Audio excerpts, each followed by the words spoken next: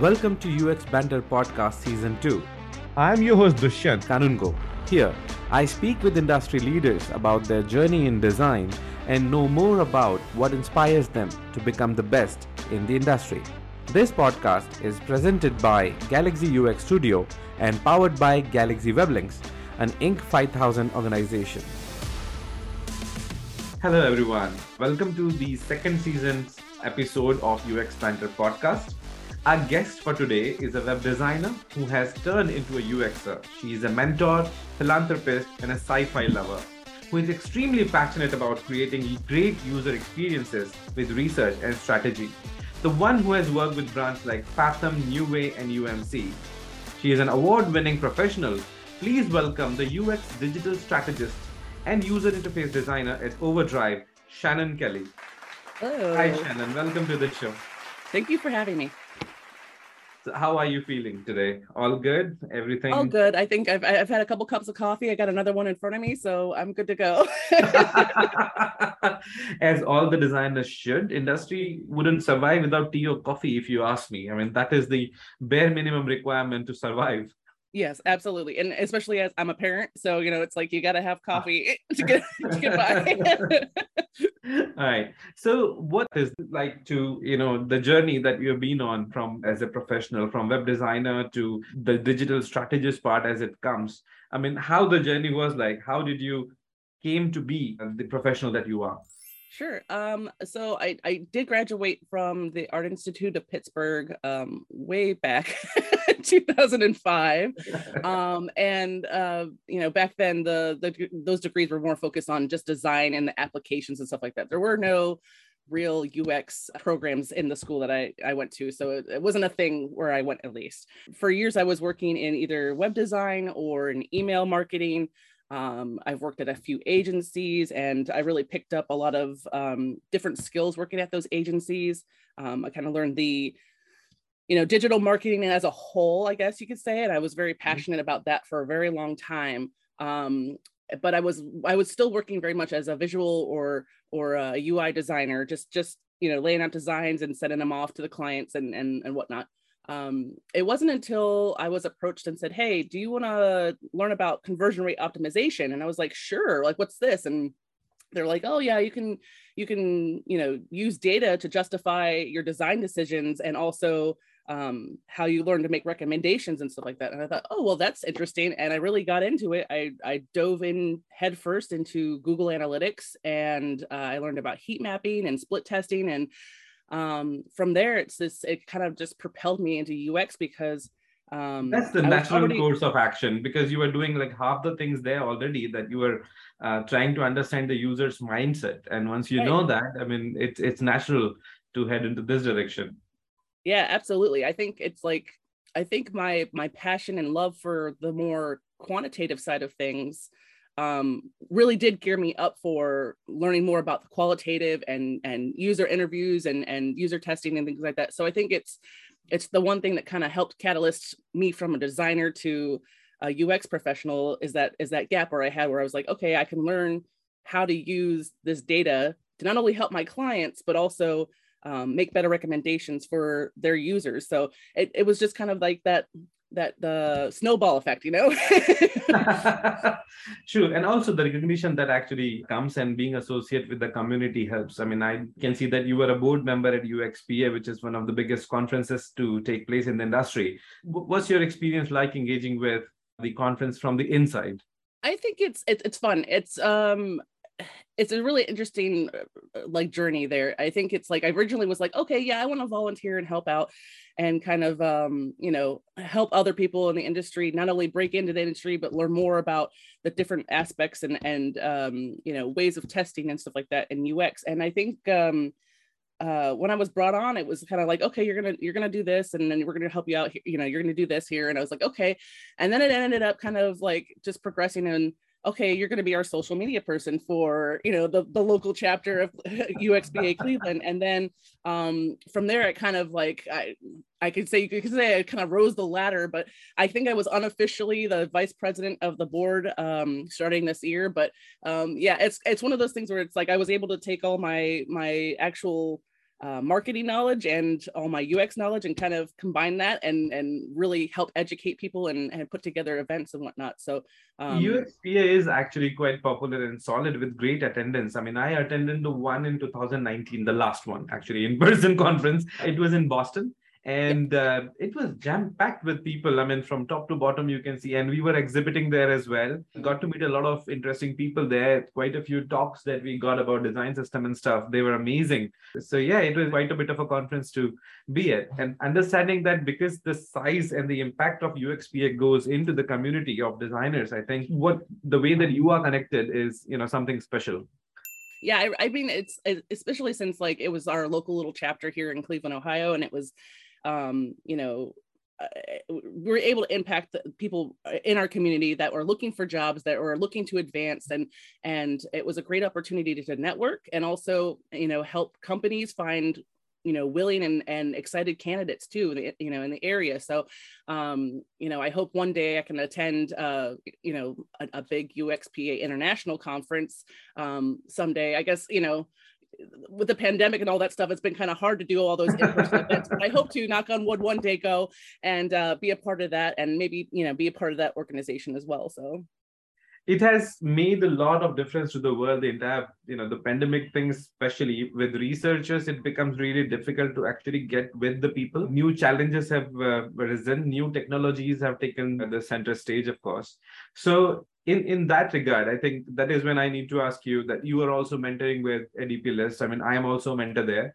And if you know, the first season's first guest that we had is Mr. Felix Lee, who is the founder of ADP List. So how is the experience of mentoring has been during the last few years? I think it's funny. I think the opportunity to mentor has really grown a lot more, especially since the pandemic locked down everything and everybody's been online anyways. I think it's been easier to reach more people digitally and all across the world, to be able to talk to them, mentor them, and help them in their journey and guide them, wherever their passion lies, and help, steer the direction of where they want to go. I think before the pandemic, it was very much like, oh, I'll just, local people help them out, or, talk to people here and there.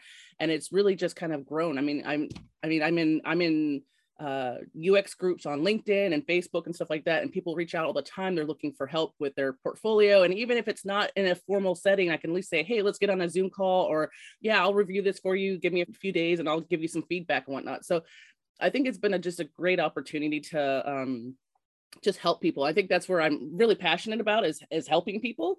I think that this is kind of my core journey for UX is, you want to make the experience better for people, and that's helping them in some way. And if you can make things easier for them, it's like, okay, it all kind of goes hand in hand. I enjoy mentoring because I enjoy helping people, and I enjoy UX because I enjoy helping people. So it all goes hand in hand.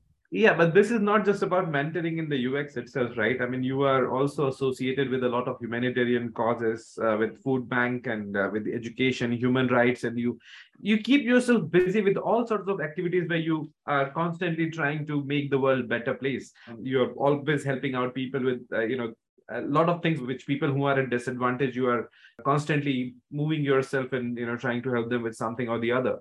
So how does that has inspired your work or changed your work as a UX professional while knowing that there is a lot of suffering in the world?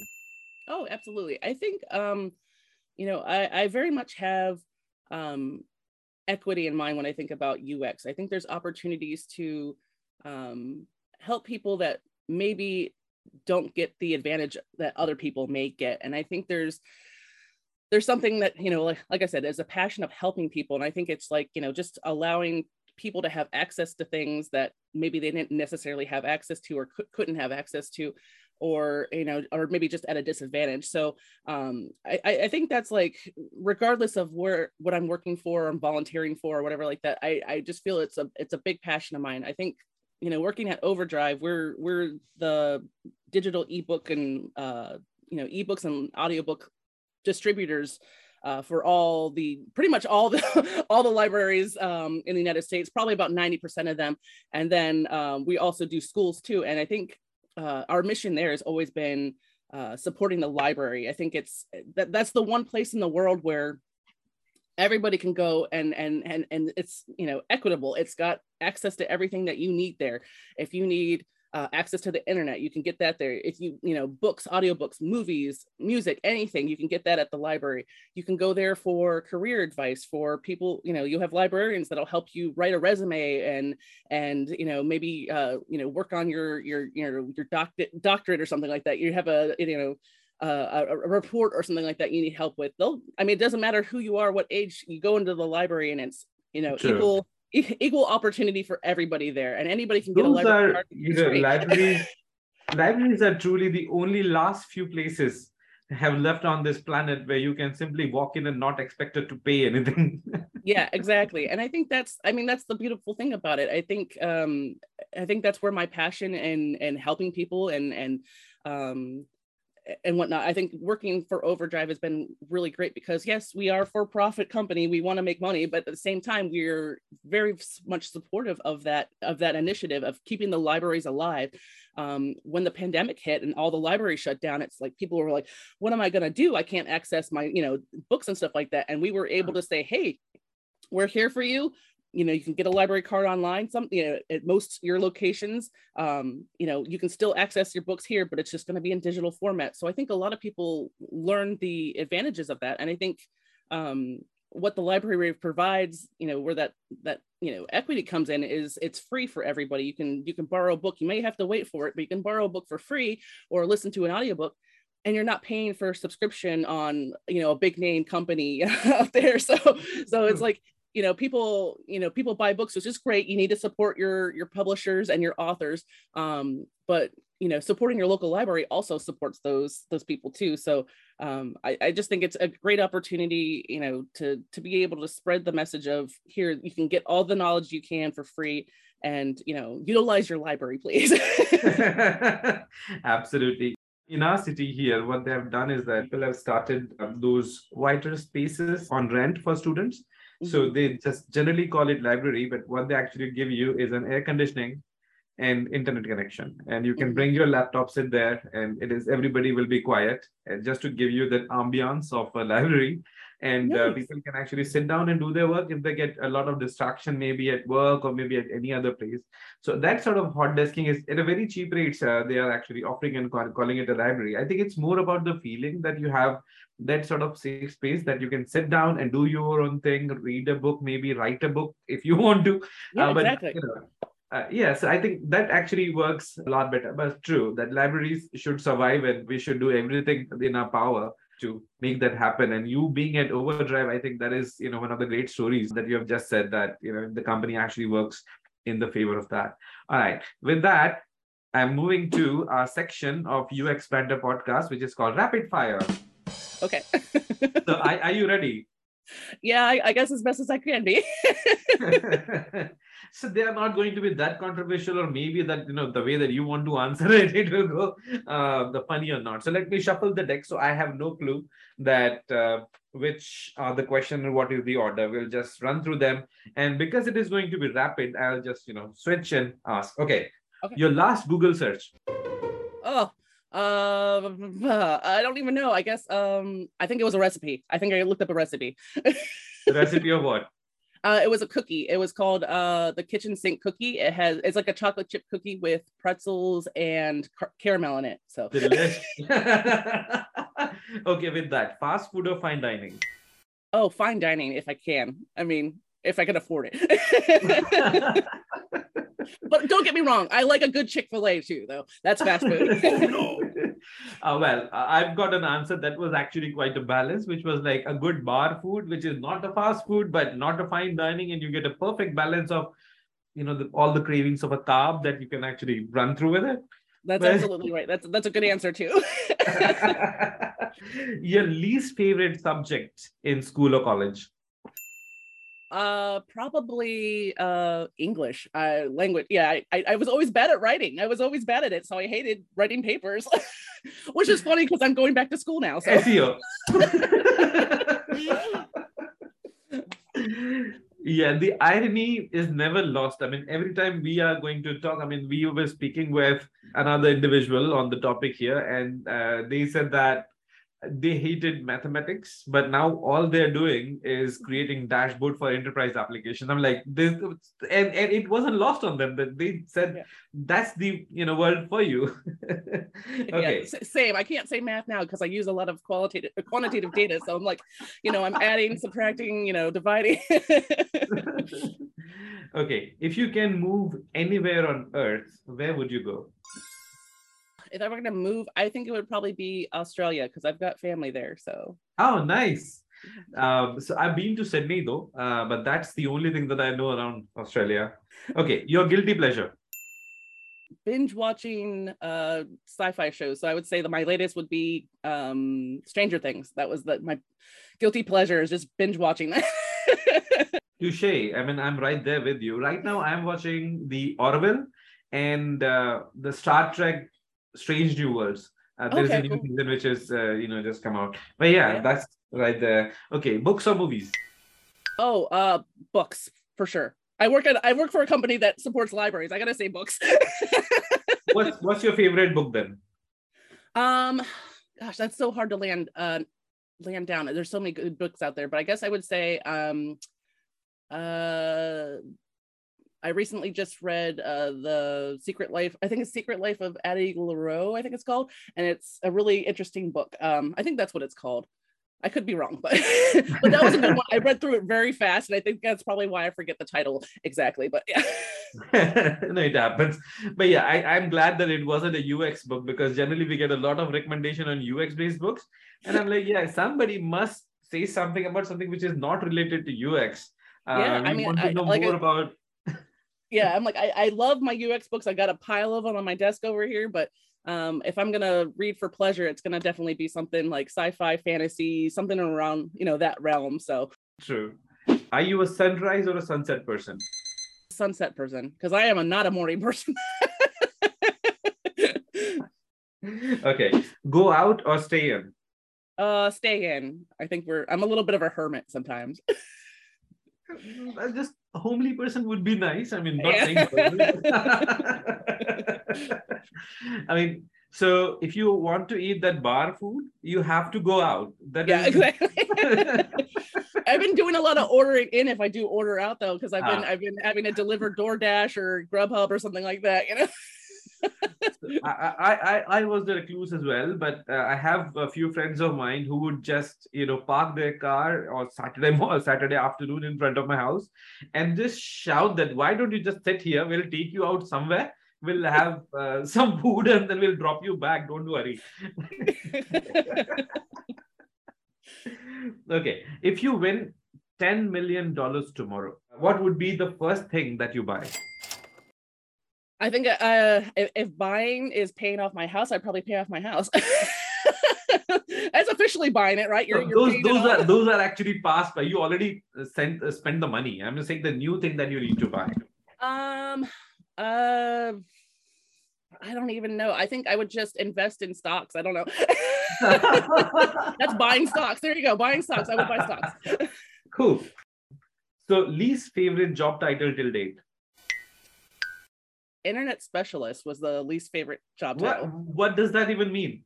I was basically a web designer, but they just called the internet specialist because I worked on the internet. So I mean, like, this is like the only person in the company who knows anything about the net. And yeah, I'm like, I was the only peon that worked there that knew that kind of stuff. But yeah, I'm like, so I was the internet specialist. And I thought, well, that doesn't really help my career path at all. It sounds like I'm in IT, Yeah, this reminds me of that show, The IT Crowd, which was on BBC, that left click, right click, double click. I love that show. Amazing, actually. And then they have this internet. So when you say that you are responsible for making sure that the internet doesn't break, which is placed at the top of the Big Ben Tower. Okay. One day in your life you would like to relive. I think I would go back and relive my wedding day. I think that would be fun. Yeah, it was a simple day and it was a good day, but it was just a very simple wedding, and I would go back and do that again. Nice memories. Well, Yeah. congratulations. I mean, some people do not go there and say it was a horrible. We had this and that and those things, and people got drunk, and there was a big fight and all those things. That was my first marriage. That was my first wedding. I would say it's like my current marriage. I say that wedding. Yeah. Yeah. No, yeah. It was a very nice experience. It was very low key. Let's just say that. Great, great. With that, I think I have done with the cards deck. So this goes back down here. And coming back to the UX part of it. Yeah, So sure. this is one thing that actually came out when we were actually doing some research, which is about the deep dive mapping in UX. This is one term that actually I really wanted to talk more about if you're comfortable. Yeah, sure. I kind of believe like, like with UX, sometimes people get caught up in like the specialties in certain areas. They just want to do the quantitative and qualitative stuff. So, or one of either one of those. So I think it's important to deep dive into every aspect of data that you can. No matter if you're conducting that data or conducting those tests or whatever like that, being able to sit down and really digest that information. So I'm just a very big fan of people say it's like you shouldn't be a unicorn, but I'm a fan of being a unicorn because you get to know how things work throughout the whole process. And I think, in my case, I'm like, I don't mind that, yes, you should have a focus of something that you're really good at, but I think there's no shame in knowing different aspects of what UX can do, what you can, the different types of testing methods, the different, types of data pooling and whatnot. I think there's just something, there's something good about being able to kind of combine all that data together and figure it out, organize it, and make sense of it, So that is, I think, if somebody asks that, what does a UXer do? And the answer could be that we just make sense of things. Yeah. I think that's a great answer. I think that's like we make sense of things and we try to push back and make things go the way we think they should go. I think instead of saying, I think we should do this, it's like, I know this is the right way to do this because we tested with people, we asked people, we looked at data. This is the way we should be going, not the way you're suggesting. It's hard sometimes. I think it's hard to be the type of person to be the pushback person. And I think I think it's, we make sense of things and hopefully we push back when we can. So it is a big responsibility to do the user advocacy at the table. I think that has always been my theme of this show, that whenever we are going to talk, the importance that a UX designer gets when we are actually converting. It's not just you are important, it is just the people behind you, the users give you that sort of a power to represent them at the table when the decisions are being made. Yeah, absolutely. And I think it's important that like we're first, we're at the table first along with everybody else who's planning, whether it's major stakeholders or whomever, the project managers, like we should be at the table in that discussion of strategy and what's the plan for this project, what are we going to do. I think a lot of the times, there's a lot of companies that have immature UX practices, and it's like they're tossing us in at late in the game or just when we launch it, or we'll iterate on that type of thing. And it's like, no, we could have done this right the first way, and you're not sitting there doing iterations of development and design updates in the future.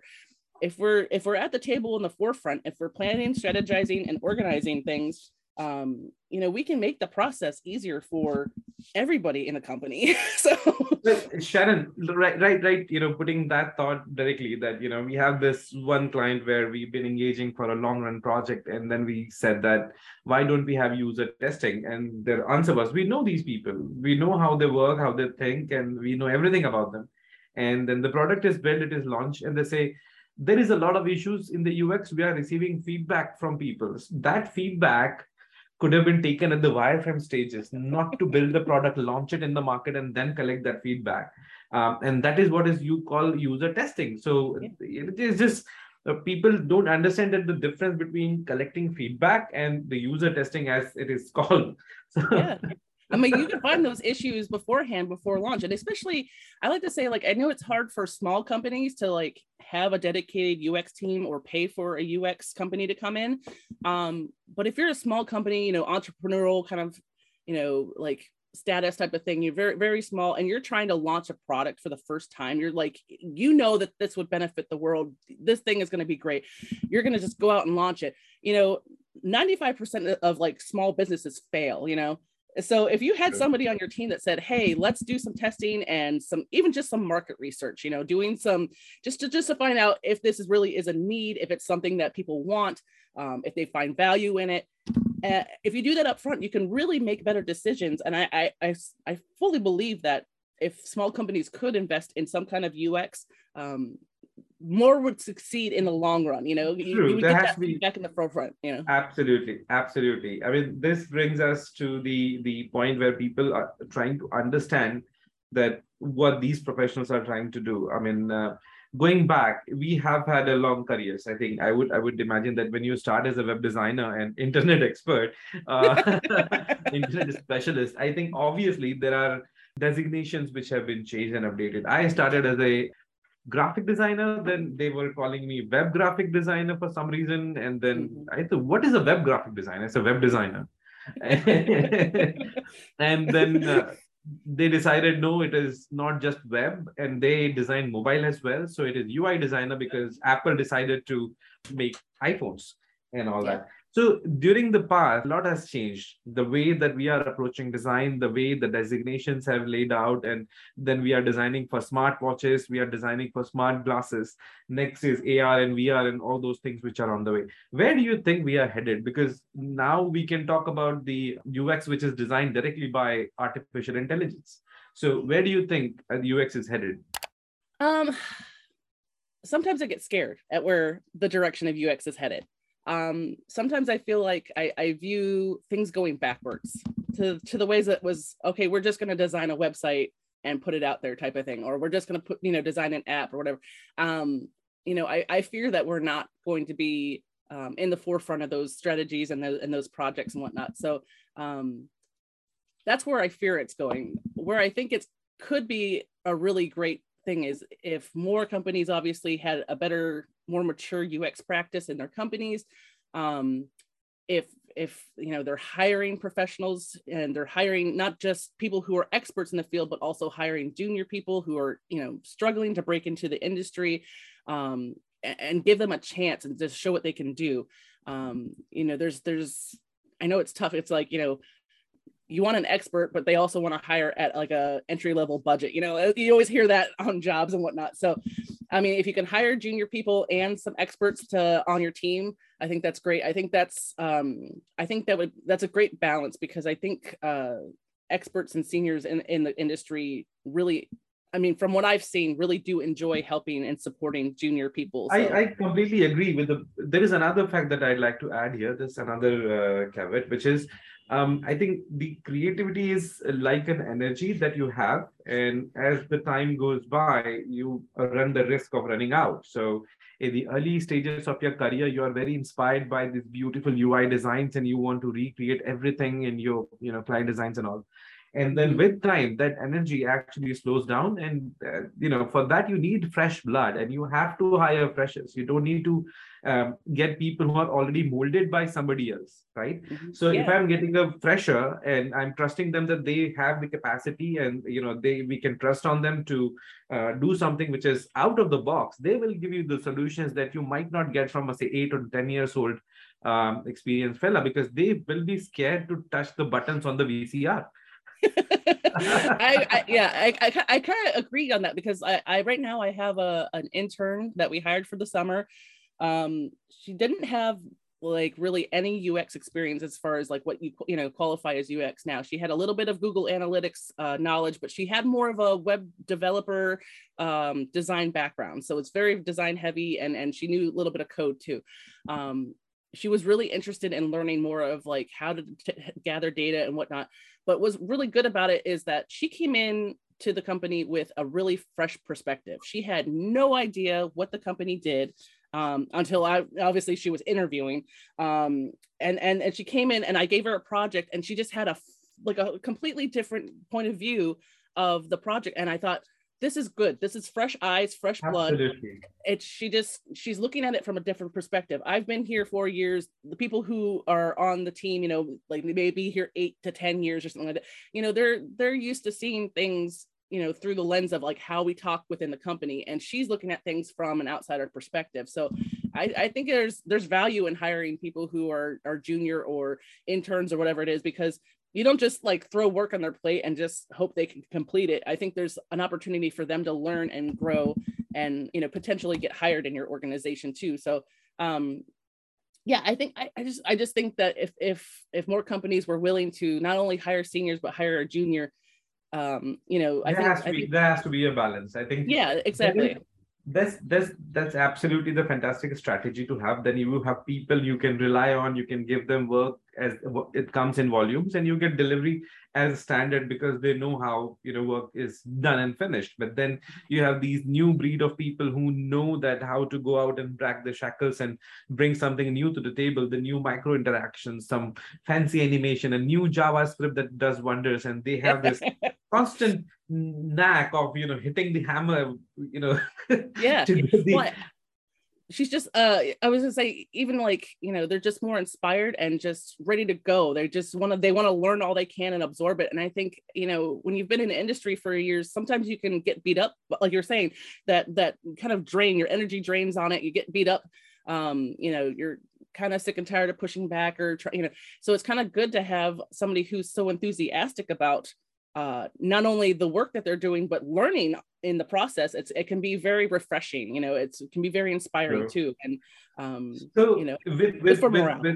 with freshers and seniors debate, let's talk about you. Yep. You have won quite a few awards in your time with regards to the so how much inspiration that you get out of these recognitions, or how have they've been played the bigger role? So of course, if you are participating or there is a contest that you are actually putting, so what sort of energy levels you need to maintain, what motivation should one have that putting yourself out there, seeing that okay, here is a contest that I'm going to go in, I really want to make sure that we put our best foot forward, because many people just see that those things happening but never dare to actually just say, yeah, let me try it out.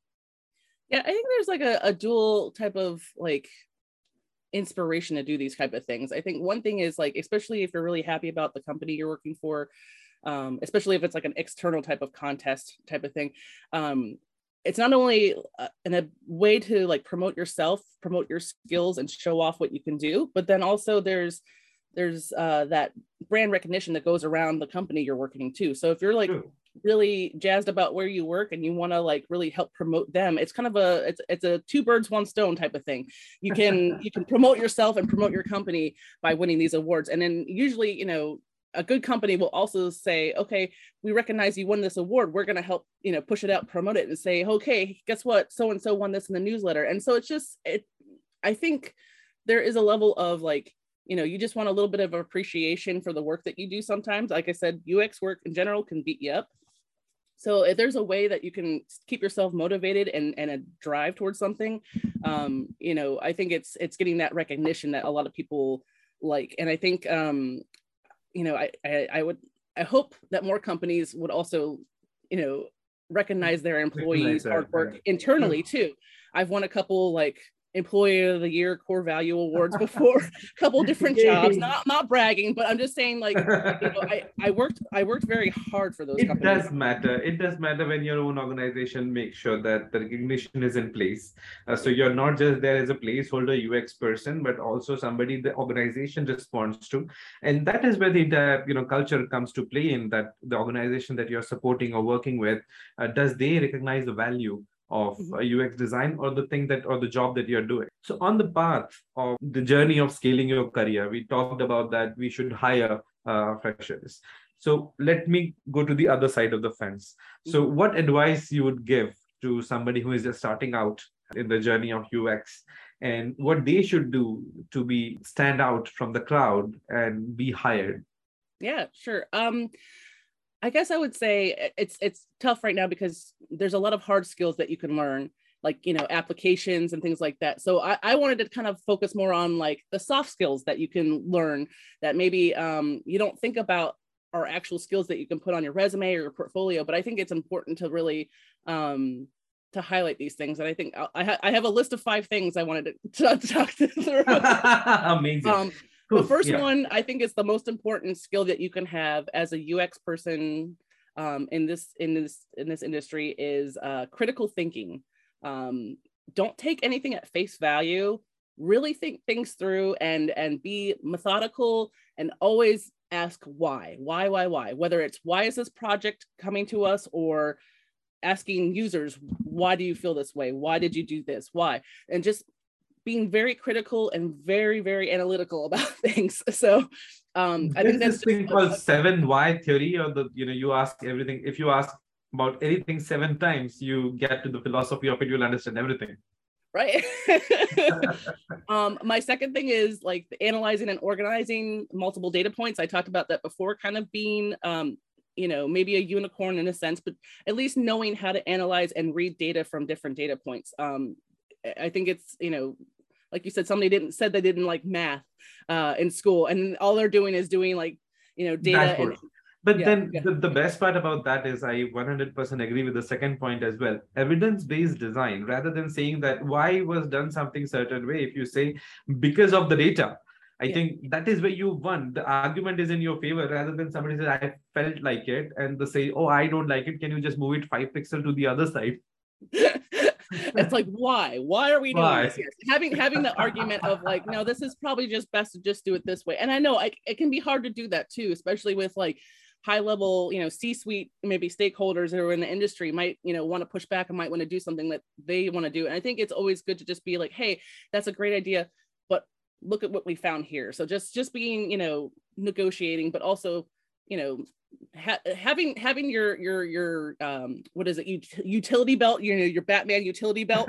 If you can have like all that knowledge and information ready to go, like that's just gonna give you more, more speed, more authority, and more. That is what is called being prepared for any contingency. Okay. Yeah, absolutely. Piggybacking on that, I was going to say the ability to push back. I know it's hard to push back. I think there's people like me who are a little bit more like, I don't want to rock the boat, but if you're able to at least back your decisions and your pushback with that data, that's great. Be conscientious of other people's work styles. I think we get so caught up in, well, I like it this way and I'm going to do it this way. And I think being a great team player on a good UX team means you recognize how other people work and their styles, and how they take feedback and how they, receive feedback, and how they're giving it to you too. Sometimes people can be very blunt, and it doesn't mean to come off as mean, but they, some people can take it very like personal. I think if you can just work with people and you can create a great UX team by just realizing what everybody's styles are that they prefer to work in. Maybe people it takes time to match the frequency, because everybody is not, attacking you on the personal front. It's just that you need to understand their school of thought, where they're coming from. Yep, absolutely. And I think that just makes a better cohesive team, regardless of where you work or what team you work on. And I would say the last thing that's really important for people in UX is to have patience and be resilient. You're going to get knocked down. You're going to get pushed back on. You're going to, people are going to make decisions that are frustrating. Yes. You didn't, you're like, I'm not falling on this sword. I'm not going to take the blame for this type of thing. You just need to have patience and resilience. I think that's the hardest thing. I think a lot of people quit because they just can't handle the fact that people still don't get what UX is. You just got to keep, pushing at it and just, why something was proposed like that in the first place. That context sometimes is missing. And when that happens, there is a lot of times you end up with a product that looks like half unicorn, half a zebra or something. Yeah, I mean, I've been dealing with that recently, where I work right now, and it happens, and people have their own ideas and things that they want to do, and I think they're still learning the importance of UX, and that's fine. I mean, there's a lot of learning to do there. I just have to let things roll off my back sometimes and just say, okay, I'm not falling on the sword. I'm not taking the blame for how this performs. If it performs bad, that was your choice, not mine. And here's, I have it in writing. Let's say I have it in writing.